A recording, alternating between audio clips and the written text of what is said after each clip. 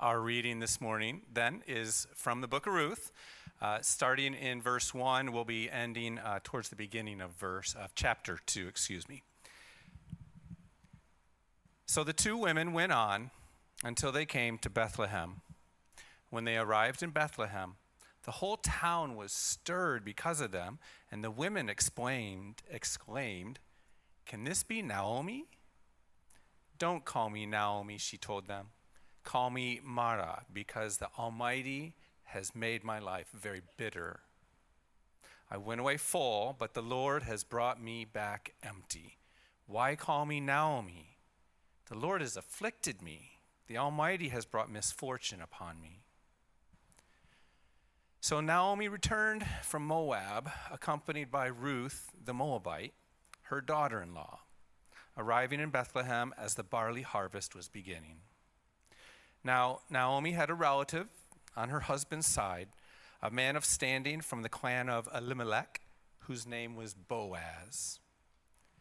And Ruth the Moabite said to Naomi, "Let me go to the fields and pick up the leftover grain behind anyone in whose eyes I find favor."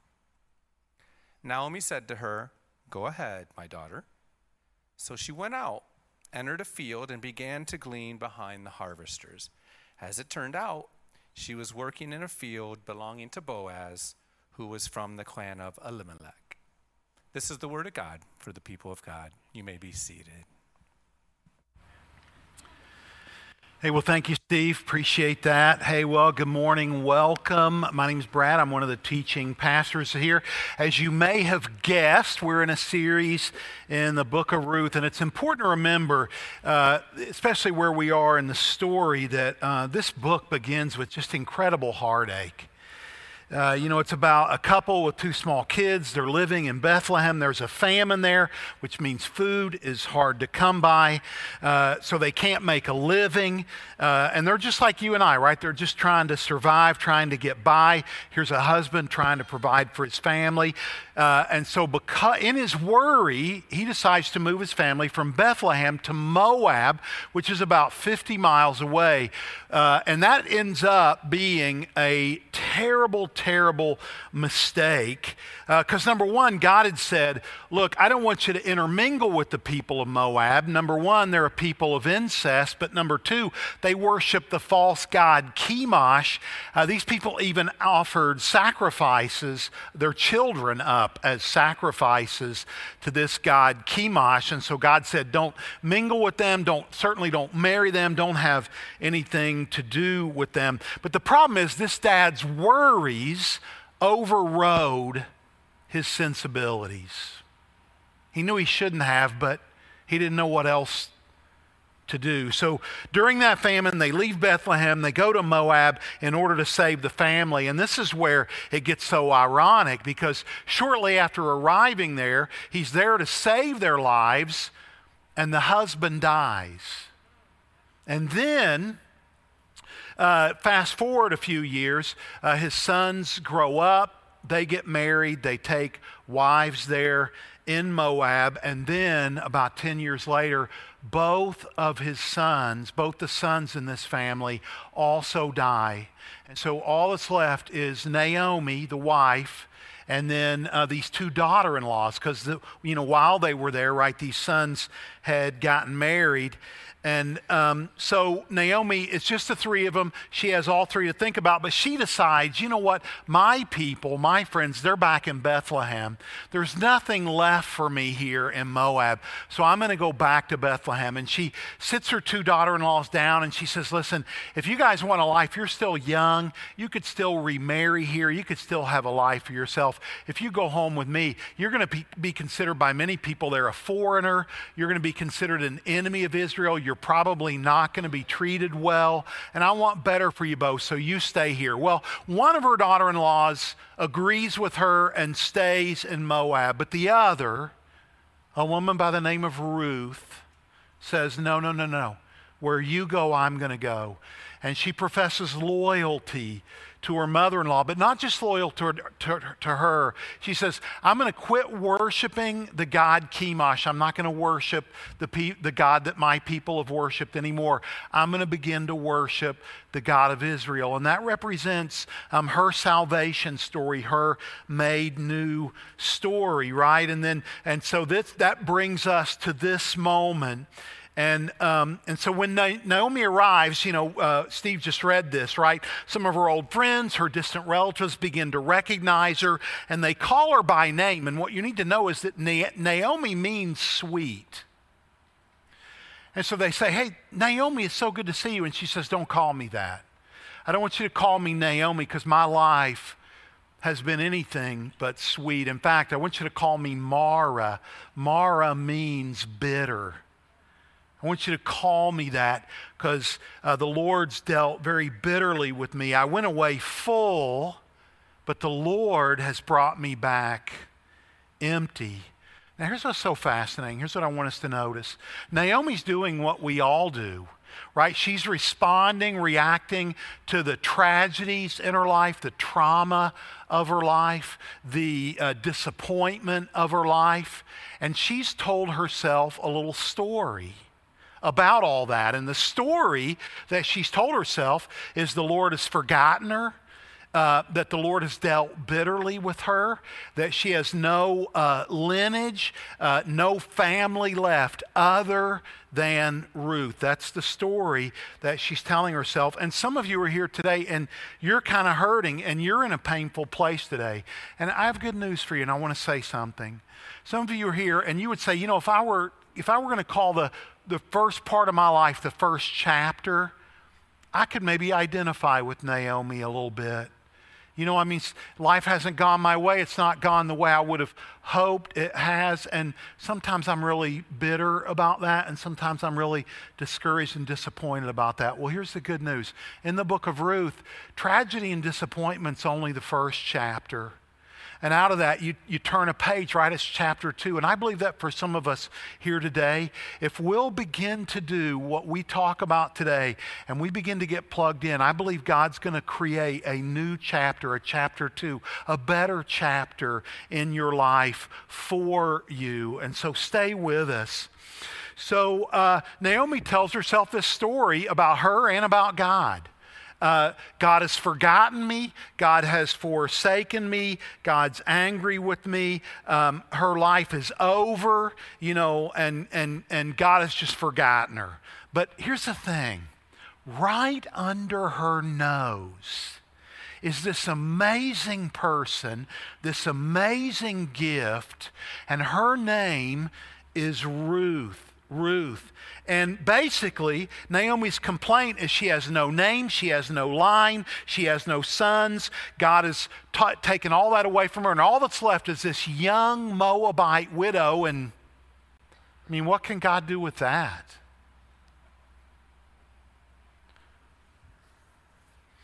But as we read the story, we begin to discover that through Ruth, and I'm just going to give away some details of the story that we're going to uncover next week, so that we're going to discover that through Ruth, God is going to give Naomi a grandson or a son named Obed, and then Obed is going to become the father of a man named Jesse, and Jesse is going to become the father of David, who will become the greatest king in the history of the nation of Israel, and that from David there will eventually come a Savior, the Lord Jesus Christ, the Son of God, the King of Kings, the Lord of Lords, and the Savior of the world. And so through Ruth, even though Naomi is lamenting that she has no heritage, no family, God is going to give her a lineage of kings and of a Messiah. She's going to do that. And she would say, well, look, God's left me empty. He's forgotten me. She's just blind to the amazing grace of God in her life. And here's her reason for blindness. See, here's the reality about Naomi, and here's probably the reality about some of us.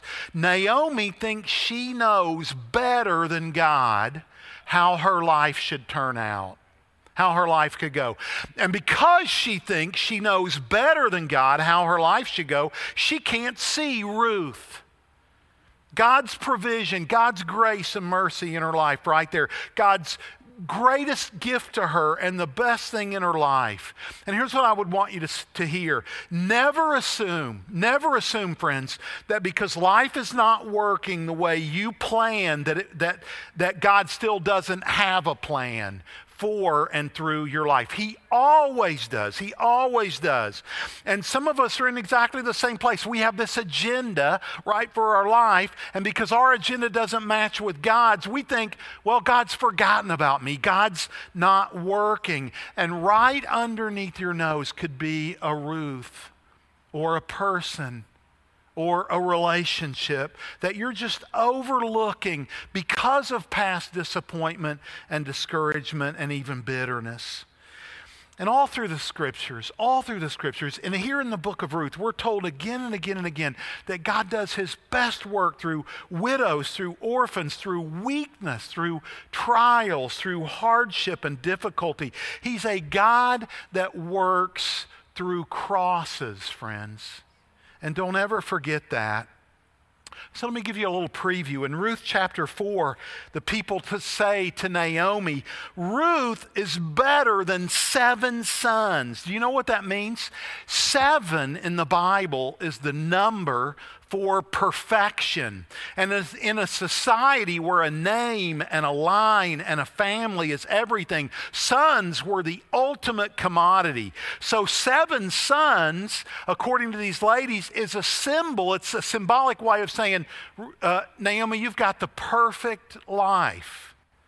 And so when they say that, that's really what they're saying. They're saying, look, this widow, this outsider, this alien, this stranger, this young Moabite woman is better than 7 sons. What they're really saying is, look, the grace of God in your life, Naomi, is better than your wildest and biggest dreams for the perfect life. And I would just say this to you. If you're here with us this morning and you surrender your life like Ruth did, to God, then if you give your life back to God, I'm just saying, he may not give it back to you in the way that you imagine, but he will give it back to you bigger and better. And so I'm just telling you, there's still a story to write, and God wants to write a better chapter for you. And I want to talk about that for just a few minutes, because here's something else Naomi did. Naomi convinced herself, right, that God had forgotten her, that she had nothing to live for. And I want to talk about this way, because we all do the same thing. And so I want to just talk about that for a minute. So, we're often so careful, aren't we, to put, the things that we value, we're careful what we put into them. So if you're a guy here this morning and you love muscle cars, you would never dream, right, of driving that car down, putting some low-grade, cheap gas in that muscle car. No, you're going to put a high-octane, good fuel in it because you value that car, right? Let's think about it this way. The food industries and health industries become a billion-dollar industry. Why? Because we recognize that what we put into our bodies makes a difference. Right? So if I'm going to run a marathon, I'm probably not going to try to survive on a diet of twinkies. Right? Because what I put into my body matters. And yet, there's very little discussion, very little concern, very little conversation about the fuel that we feed our minds. And so I want to just talk about that for just a few minutes. So I mentioned the lineage of Ruth, that Ruth would have a great-great-great-grandson named David, and then David would father a man named Solomon. And so about 100 years after Ruth, Solomon actually wrote these words. So this is an ancestor of Ruth, and here's what he said in Proverbs 4:23, "Be careful what you think, because your life is shaped by your thoughts. Your life is shaped by your thoughts." In other words, what you choose to think about shapes your destiny. It shapes your heart. It shapes your mind, especially in the way you respond to adversity. In her adversity, Naomi told herself her life was over and she'd been forgotten by God. But we know that nothing could have been further from the truth. So let me ask you a question. What story are you telling yourself about your life? And what if God wants to tell a better story through your one and only life? Listen, I don't know what your thought life looks like. I don't know what thoughts you're prone to on a daily basis. But I do know this. God wants us to begin to tell ourselves and others a better story about our lives. And so to help us do that, in other words, what I'm saying is you and I can choose to entertain better thoughts and therefore live lives with more peace and less anxiety. That really is possible, and I'm going to prove it. And to do that, I want to talk about two laws of the mind. They're true for you, and they're true for me. They're true for every person in this room. There are no exceptions. And the first law is this. Sounds fancy, but it's just called the law of cognition. And here's what it means. It means that you become what you think about. You become what you think about. So let's tease this out. Angry people are angry because they tend to think angry thoughts. Bitter people get bitter because they tend to think bitter thoughts. Right? Selfish people get selfish because they tend to think selfish thoughts, right?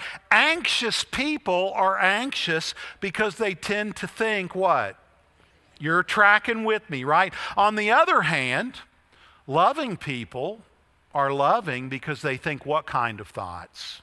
Yeah, loving thoughts. Kind people are kind because they think what kind of thoughts? Sure, kind thoughts. Patient people are patient because they tend to think what kind of thoughts? Sure. And so all you and I have to decide this morning is, well, which of those two kinds of people do we want to be? So if I want to be a loving person, I need to train my mind to think loving thoughts, right? Something else that's so important, listen to me. How many of you flush a toilet at least one time a day? How many of you are so grateful that you can flush a toilet at least once a day? Listen, your mind functions, my mind, our minds function exactly like a toilet, and they have to be flushed. They have to be flushed every day. Otherwise, all kinds of crud and despicable stuff will start to gather and collect there. Learning to flush the mind is so vitally important. And in the same way that Naomi overlooked Ruth, I think it's so easy for us as people to overlook the good things, the relationships, the good people that God has brought into our lives. And so I want to just tell a story to illustrate this. So several years ago, there was a very, very famous violinist. His name was Joshua Bell. And so his parents figured out there was something unusual about him, and they said, man, we got to get this kid music lessons. And he was like a prodigy. He became one of the world's foremost violinists. He became so famous and so wealthy as a result of his fame that he was able to buy a $3.5 million Stradivarius violin. Those were made around 1720 or 1730. They're widely known to be the best violins ever made, ever made.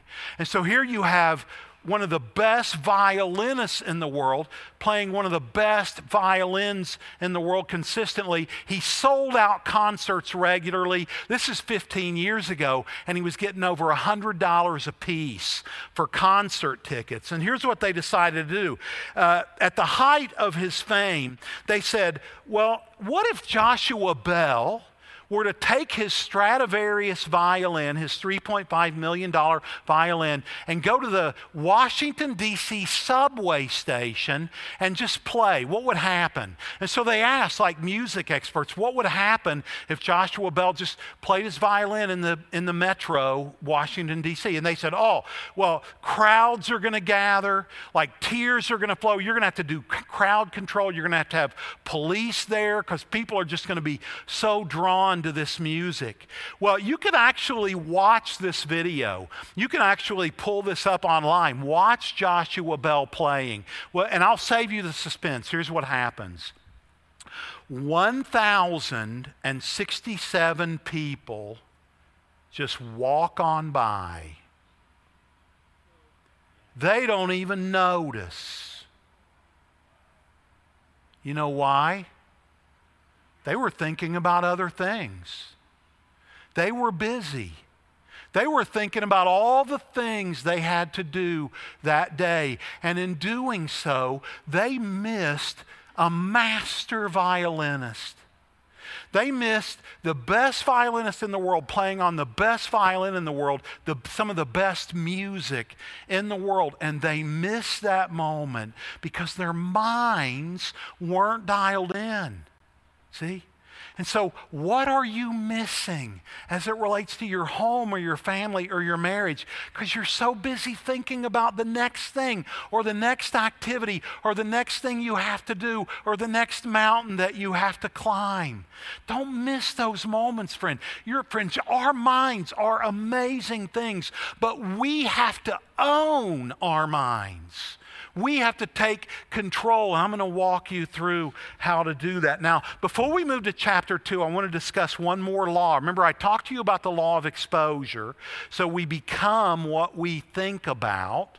That's one law. Well, the other law is what's called the law of cognition. This one, the one I'm getting ready to talk to you about, is called the law of exposure. And here's how this one works. You ready?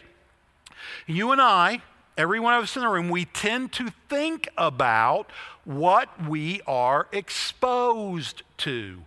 Now, this is a law as sure as the law of gravity, right? And yet we act surprised when this law affects our minds. So, in other words, if you drop an egg and it breaks on the ground, nobody goes, oh my goodness, how'd that happen? We know how the law of gravity works, right? If you're walking down some stairs and you take a tumble down the stairs and you hurt yourself, you don't go, well, man, how did that happen? You know, right? The law of gravity is at work. And yet, when it comes to the law of exposure, we're surprised, right? And so here's what I'm saying. It's this. Here's the idea. If I expose myself to violent images, I will have violent thoughts.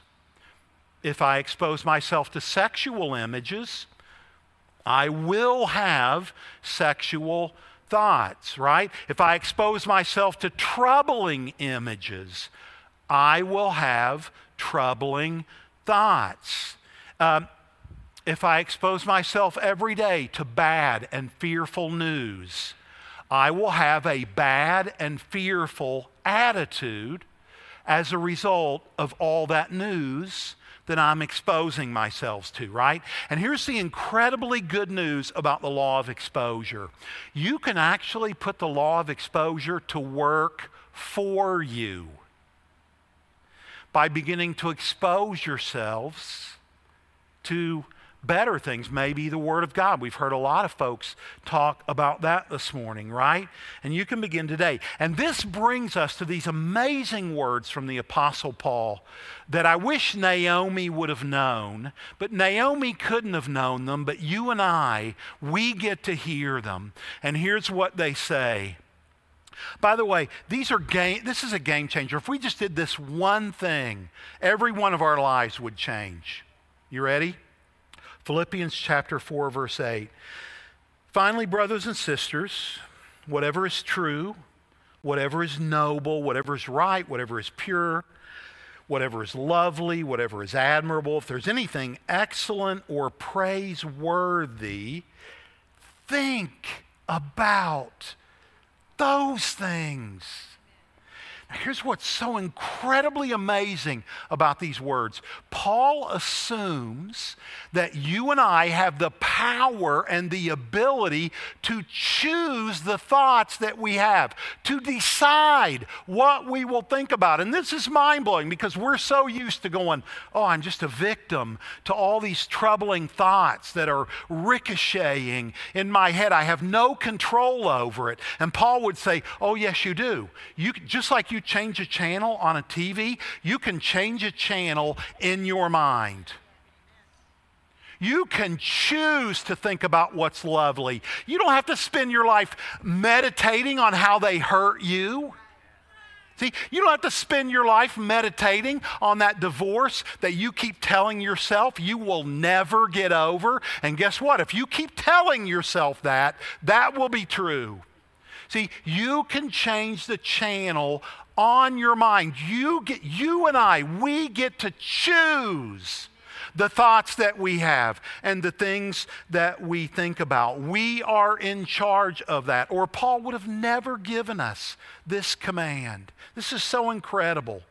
And then these amazing words. Look at 2 Corinthians chapter 10, verse 5. He says, we demolish arguments and every pretense that sets itself up against the knowledge of God. Here's the next phrase, the one I want you to take note of. He says this, and we take captive every what? Every thought. And we make it obedient to Christ. Well, how do you take a thought captive and make it obedient to Christ?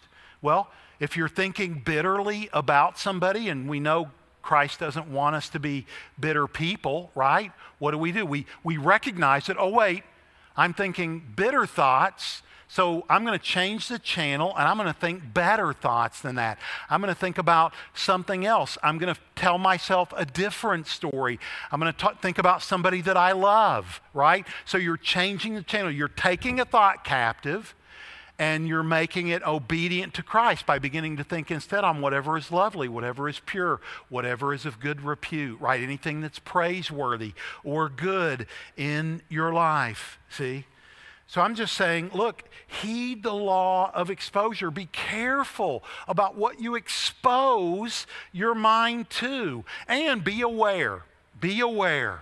Not only do you and I tell ourselves little stories or big stories about our lives, but we tell ourselves little stories about every interaction that we have with other people throughout the day. And we all do it. And you can begin to tell yourself better stories about those interactions. So, for example, you bump into a friend at the grocery store.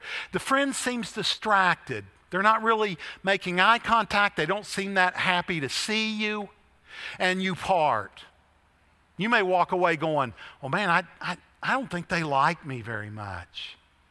Yeah, man, I thought they were a little rude to me in that conversation. Right? That's the story. That's the way you're interpreting what just happened. They don't like me. I think they're rude. But what if you walked away from that little interaction and you told yourself a better story than that? What if you walked away saying, hey, they must really be hurting. They must be distracted about something. I should really pray for them. I should maybe call them later tonight and check up on them and see how they're doing, because I just have a sense something's not right there. You see how incredibly different those two stories are? And friends, you and I, we have the power to control that narrative. You do. And so, like Naomi, we in this room need to learn to tell ourselves a better story, right? Now, let's move to chapter 2. Let's turn the page and let's talk about another. In these next couple of verses, let's tease out one more big theme in the book of Ruth. So chapter 2, verse 1, now Naomi had a relative of her husband on her husband's side. Remember, she's gone back to her hometown, so now she knows people again, right? A man of standing. Everybody say a man of standing. His name was Boaz. I want to talk about what this man of standing means. That means that Boaz was a man of incredible internal strength. It means he was a man of integrity. He was a man of character. It also means he had incredible internal strength because he was a man of faith. He had a relationship with Yahweh, and because of that relationship, he was a man of standing. And because he had character and strength and was a man of faith, God had blessed him and given him property. So that was the result of being a man of standing. He had property. In this case, he has fields that he owned, and Ruth happens to go out into one of these fields. And then look at verse 2. Ruth the Moabite, it's interesting, Ruth the Moabite, you're going to hear this a lot in this story. You're going to constantly be reminded that Ruth is an immigrant, that she's a foreigner, that she doesn't belong in Israel. Ruth the Moabite. So this is a little bit of it's a little bit of a dig, really, right? She's a Moabite. Ugh. Ruth the Moabite said to Naomi, let me go to the field and pick up the leftover grain behind anyone else in whose eyes I find favor. And Naomi said to her, go ahead, my daughter. So we're told Ruth went out, and just so happened, so we're starting to bump up against this other theme in the book of Ruth, and it relates to something called the providence of God. Now, some of you are like, my eyes just glazed over, Pastor. I get it, but hear me out. The providence of God means that we experience the providence of God anytime that God uses natural circumstances, normal, everyday occurrences, to accomplish His supernatural will. So we say, well, so it works like this. Well, I just so happen to find myself in this field, and then it just so happens that, by chance, I met this guy in the field, and then it just so happened that guy happened to be a cousin or a relative to Naomi, and it just so happens that Naomi introduced me to this guy. And the story goes, it just so happened, and it just so happened, and it just so happened. And what we know that Ruth and Naomi don't know, who's at work in all that? Yeah, it's not luck. It's not chance. No, it's the God of the universe using ordinary, everyday circumstances to accomplish His extraordinary, supernatural will. The providence of God, it's so important to understand, and that's what we're getting here. Now, I want to talk about why it is that Ruth found her way to this field. Now, in Leviticus 19, you have what are called gleaning laws. And here's basically what God told the Israelites to do when they farmed. Remember, it's barley harvest. So they're harvesting grain. So God told them that whenever they went in the fields, they were supposed to be sloppy farmers.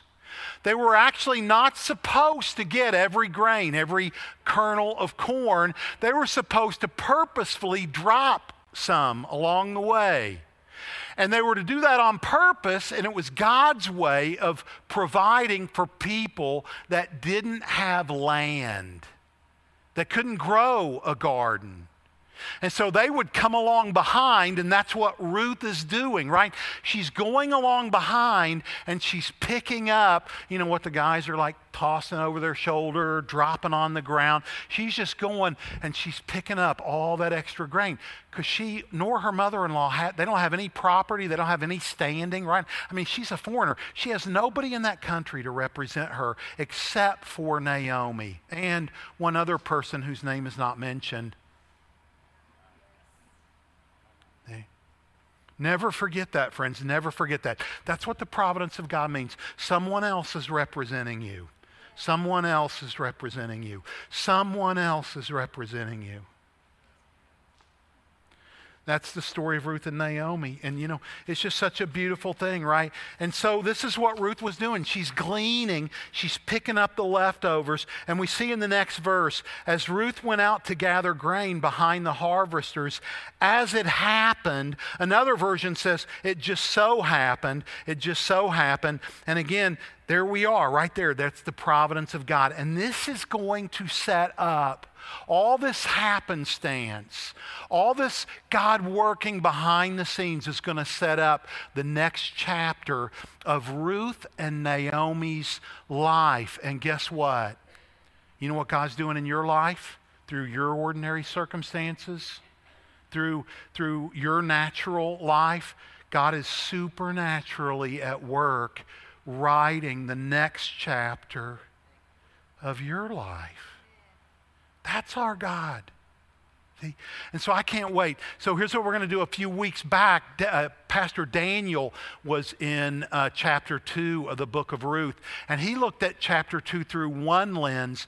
I'm going to look at chapter 2 through a completely different lens. I'm going to look at it through the lens of relationships, and as we're going to see, as Boaz and Ruth begin to build a relationship, and I want to talk about the kind of people that we should want to be friends with, the kind of people that we should try to date, the kind of people that we should invite over to our house for dinner.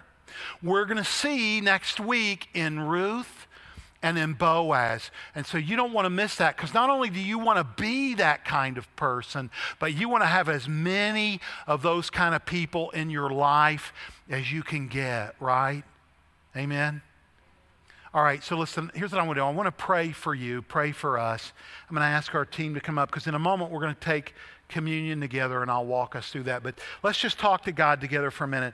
Hey, Papa, would you remind us, God, yet again, the incredible power that we have to tell ourselves better stories, to believe better things about you, about other people, about the circumstances of our lives. And so, God, make us a people that dwell on whatever is lovely, whatever is pure, whatever is admirable, whatever is above reproach, whatever might be praiseworthy. Help us to be a people, just by the power of your Holy Spirit, that take every thought captive and make it obedient to Christ.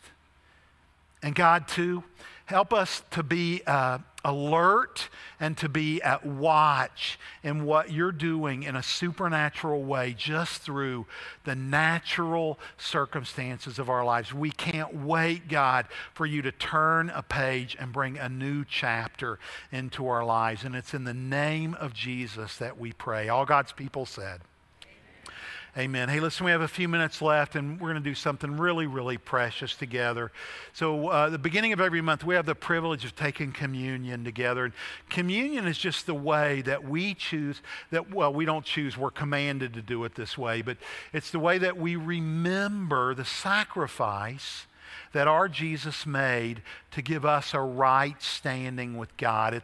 It's a moment where we ruminate together on what Christ has done for us, and where we remember that it's something we could have never done for ourselves. In other words, we absolutely had to have what he did.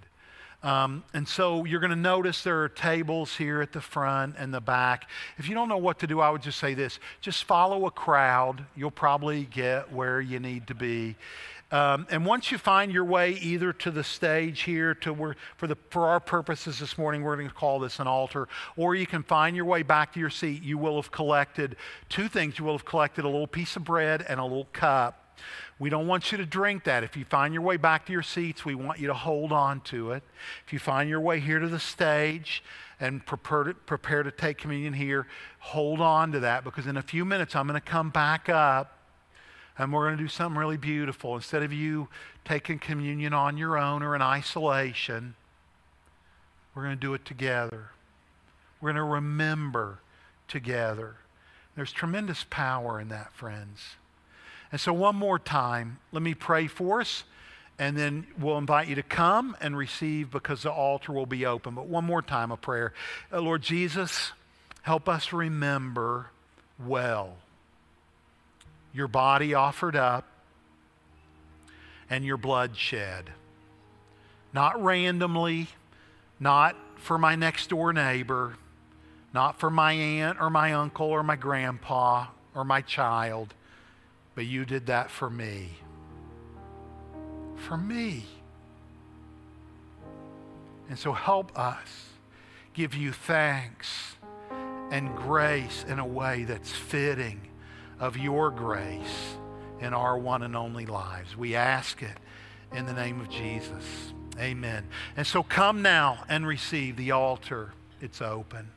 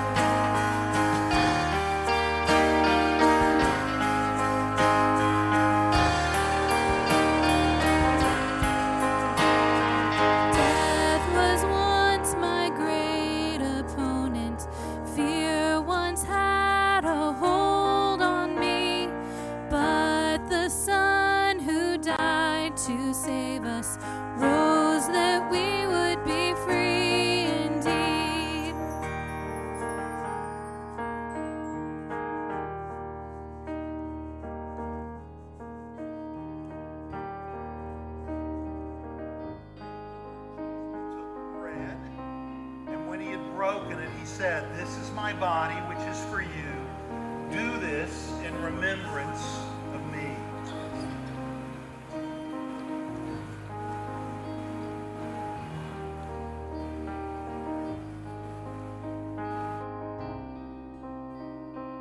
And in the same way, also, he took the cup after supper and said, "This cup is the new covenant in my blood. Do this as often as you drink it in remembrance of me." Let's remember together.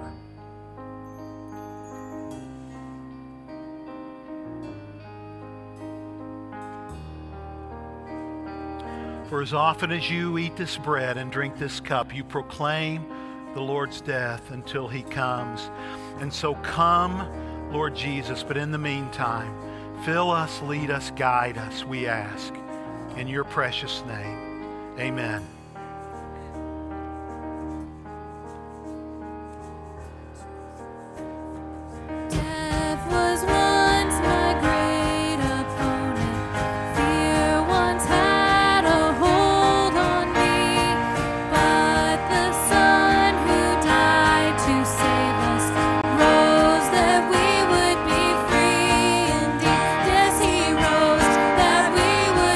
Free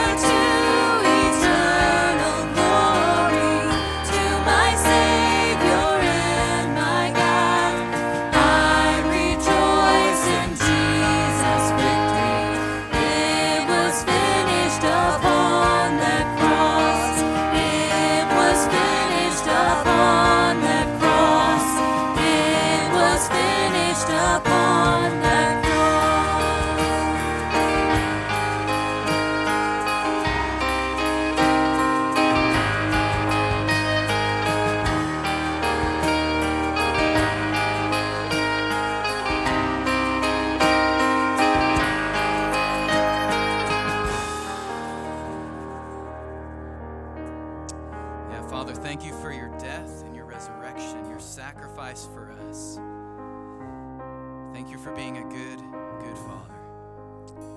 We go now and we take all that we learned this morning and we use it to continue this work of transformation that you've started in us and to share the good news with everybody that we rub shoulders with. And last of all, we just say we love you. And we're grateful for you. In Jesus' name, amen. Amen. Hey, thank you for worshiping with us. I hope that you come back next week. And this is a special place.